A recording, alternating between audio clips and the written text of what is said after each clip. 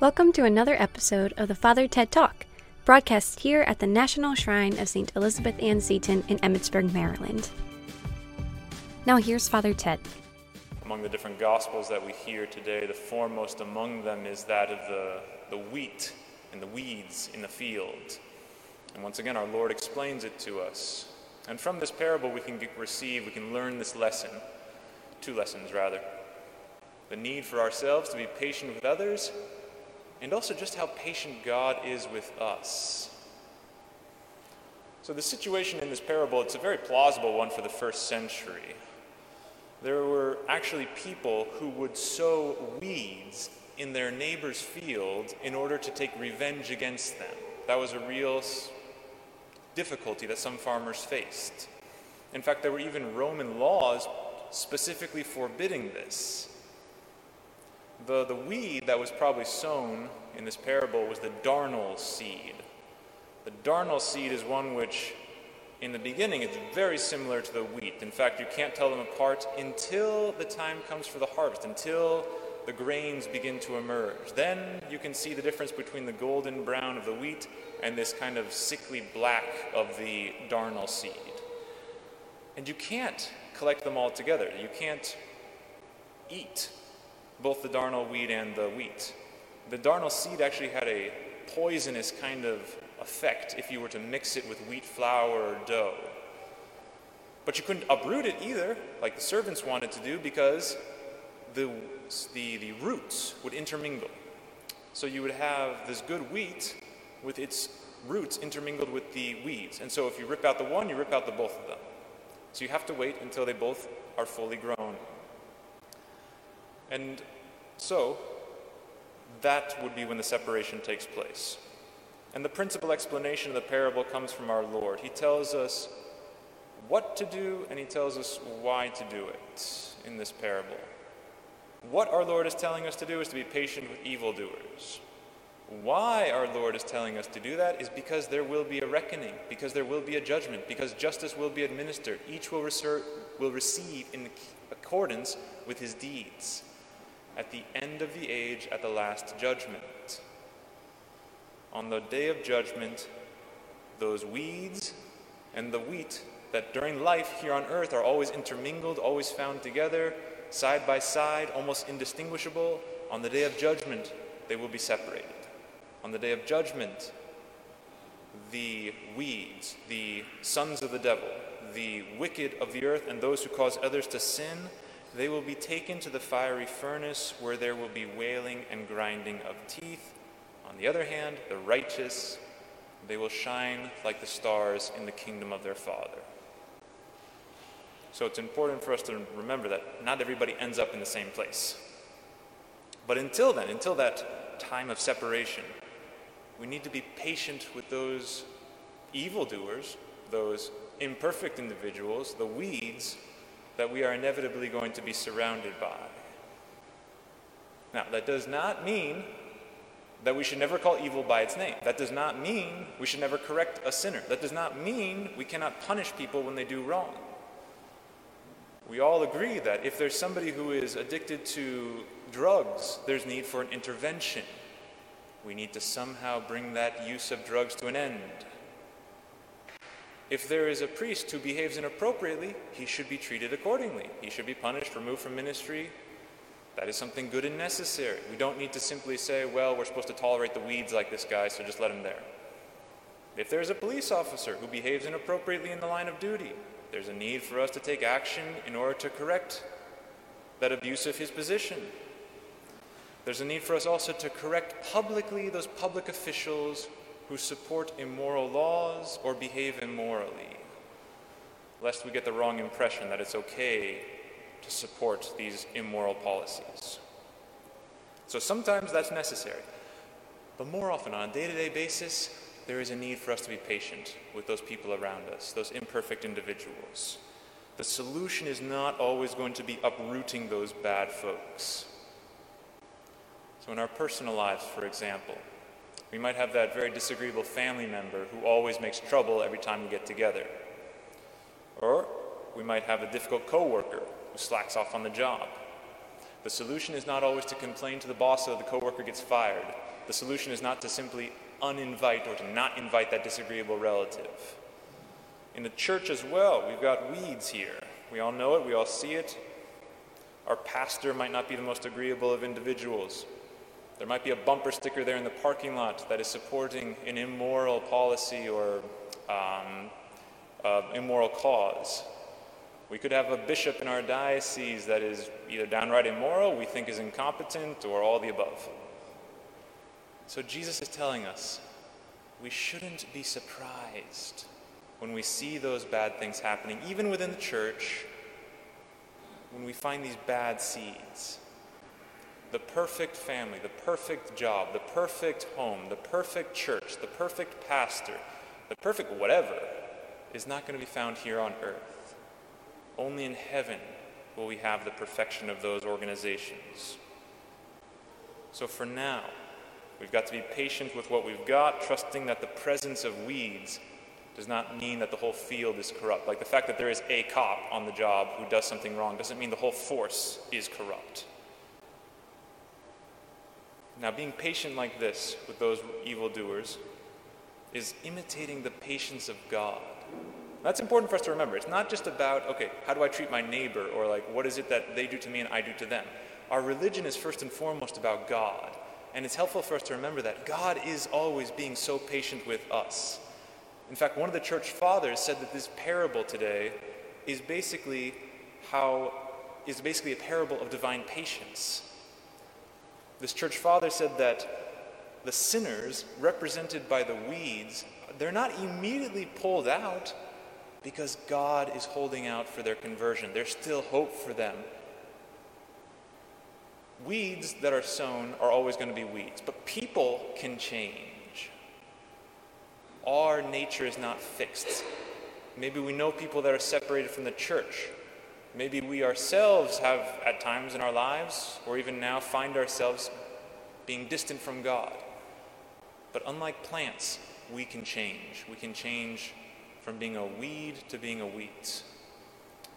And as St. Peter the Apostle tells us in his letter, God's patience is directed towards our salvation. And you can just look at the history of the church to see how important this divine patience is, like how many saints we would be deprived of if it weren't for the patience of God. Starting with St. Peter himself. Jesus did not immediately cut him off from the apostolic band when he committed apostasy. Mary Magdalene was not simply condemned to continue her life of immoral living. St. Augustine lived for 30 years without believing in the one true God.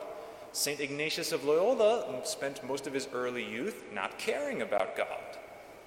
St. Camillus de Lelis, he was a man who was addicted to gambling, and he was a soldier for hire in Italy in the 17th century. He converted, and he founded a congregation that was dedicated to the care of the sick. We've got this soon-to-be canonized Blessed Charles of Foucauld.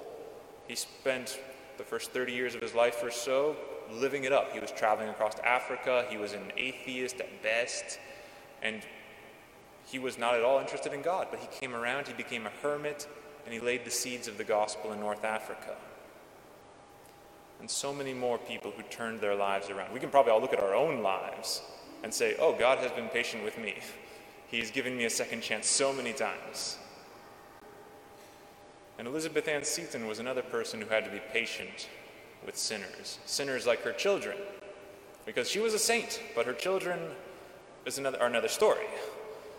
Her eldest son, William, entered the Navy, and it seems that he wasn't continuing to practice his faith after that. She wrote to him, urging him to do so. She said, "Do not enter eternity quite unprepared, especially when it's the only end of our existence here below to prepare for it." But William didn't really heed the calls of his mother. He went off to the Navy, and he continued to live up the life. And he embarked on a frigate, the USS Macedonian, for what was supposed to be a 3-year journey without receiving the sacraments, without preparing himself, without having much interest in God still. And they got to the Bermuda Triangle when a hurricane hit them. And in the midst of this, the first night of the storm, William was having a dream below deck that his mother appeared to him, and she asked him, "Are you prepared?" And he immediately woke up, he sprung out of bed, and he found the water up to his knees on the inside of the boat. And he knew exactly what that question meant. And he knew that he was not prepared. And so even though the storm could have easily sunk the whole boat, in fact, there were a number of sailors that were killed on account of that storm, they were swept overboard, he survived. And when the USS Macedonian limped back into harbor in Norfolk, he immediately got leave. He came down here to Emmitsburg. He confessed his sins. He received the sacraments.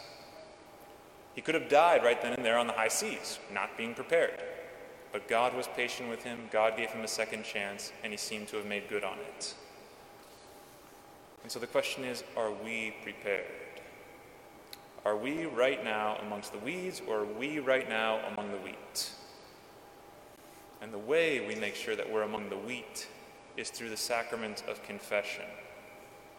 It's important that we realize this sacrament is the only ordinary way of receiving the forgiveness for our sins. During this time of coronavirus, a lot of people are talking about how you can receive forgiveness through the perfect act of contrition. And it's true. If you make a perfect act of contrition, if you are truly repentant for what you have done because you love God so much and you hated the fact that you offended him, and you're not just sorry because you're going to go to hell if you're not sorry. So if you manage to make a perfect act of contrition, yes, the sins will in fact be forgiven. But in order for that perfect act of contrition to be complete, there has to be a resolution to get to sacramental confession as soon as possible. There's this unfortunate tendency in the church these days to individualize the process of forgiveness of sins. There are many people who are under the impression that, well, I tell God every night I'm sorry, and so I know I'm forgiven, and so I'm covered, I'm good. I come to the sacrament just to feel good or to simply because that's sometimes things that we do. But it's plain and simply, that's not what Jesus taught us, ever, in any part of the scriptures. Maybe Muhammad taught that to his followers, maybe Martin Luther taught that, maybe the Buddha or Confucius taught that, but Jesus Christ did not teach that. And so we cannot go about making our own way of forgiveness. We are followers of Jesus Christ. We are not trailblazers. We don't determine how we get forgiveness for our sins. God tells us through Christ. And he's the one who made the way to receive forgiveness through the sacraments of confession. And we're fine with most of the other sacraments. Like, we all believe that, okay, if I want to come to life spiritually, I got to get baptized by water. Like, nobody says, well, I'm just going to pass a test, and that's good enough for me. I'm going to come to life spiritually by passing a catechetical test. No, nobody thinks that. God told us that we need to get baptized by water in the name of the Father, the Son, and the Holy Spirit, and so we do it. Nobody thinks that, okay, for the consecration in the Mass, we're going to consecrate cheese and soda. No, he told us bread and wine. He used bread and wine, so we use bread and wine. And so too, when it comes to the forgiveness of sins, God established the way, not us. We have to go the way that he showed us, that he taught us, that he wants us to go. And when we go, it's helpful to remember, we're not giving a report here. We're not simply saying what happened in our lives. When we go to confession, we are accusing ourselves. I confess, I am guilty, I am culpable for these things. We're not just going there to get encouraged. We are going there to admit our defects in order that we might receive that absolution which comes from on high. And this is the last thing. In order to make sure that we're actually going to confession with that mentality, with the mentality of accusing ourselves and not simply explaining ourselves, St. Jose Maria Escrivá said we should do 4 things, or rather, there are 4 criteria that should be present in each of our confessions. It should be concise, it should be concrete, it should be clear, and it should be complete. It should be concise in the sense that we just use enough words necessary to present what we have done. It should be concrete in the sense that we're not going to make some vague generalization. or vague. We're not going to be vague about what we have done. It should be clear in the sense that we should make understood what we have fallen into, and it should be complete in that we don't leave out anything because of embarrassment, and we should include the number of the serious sins we've fallen into.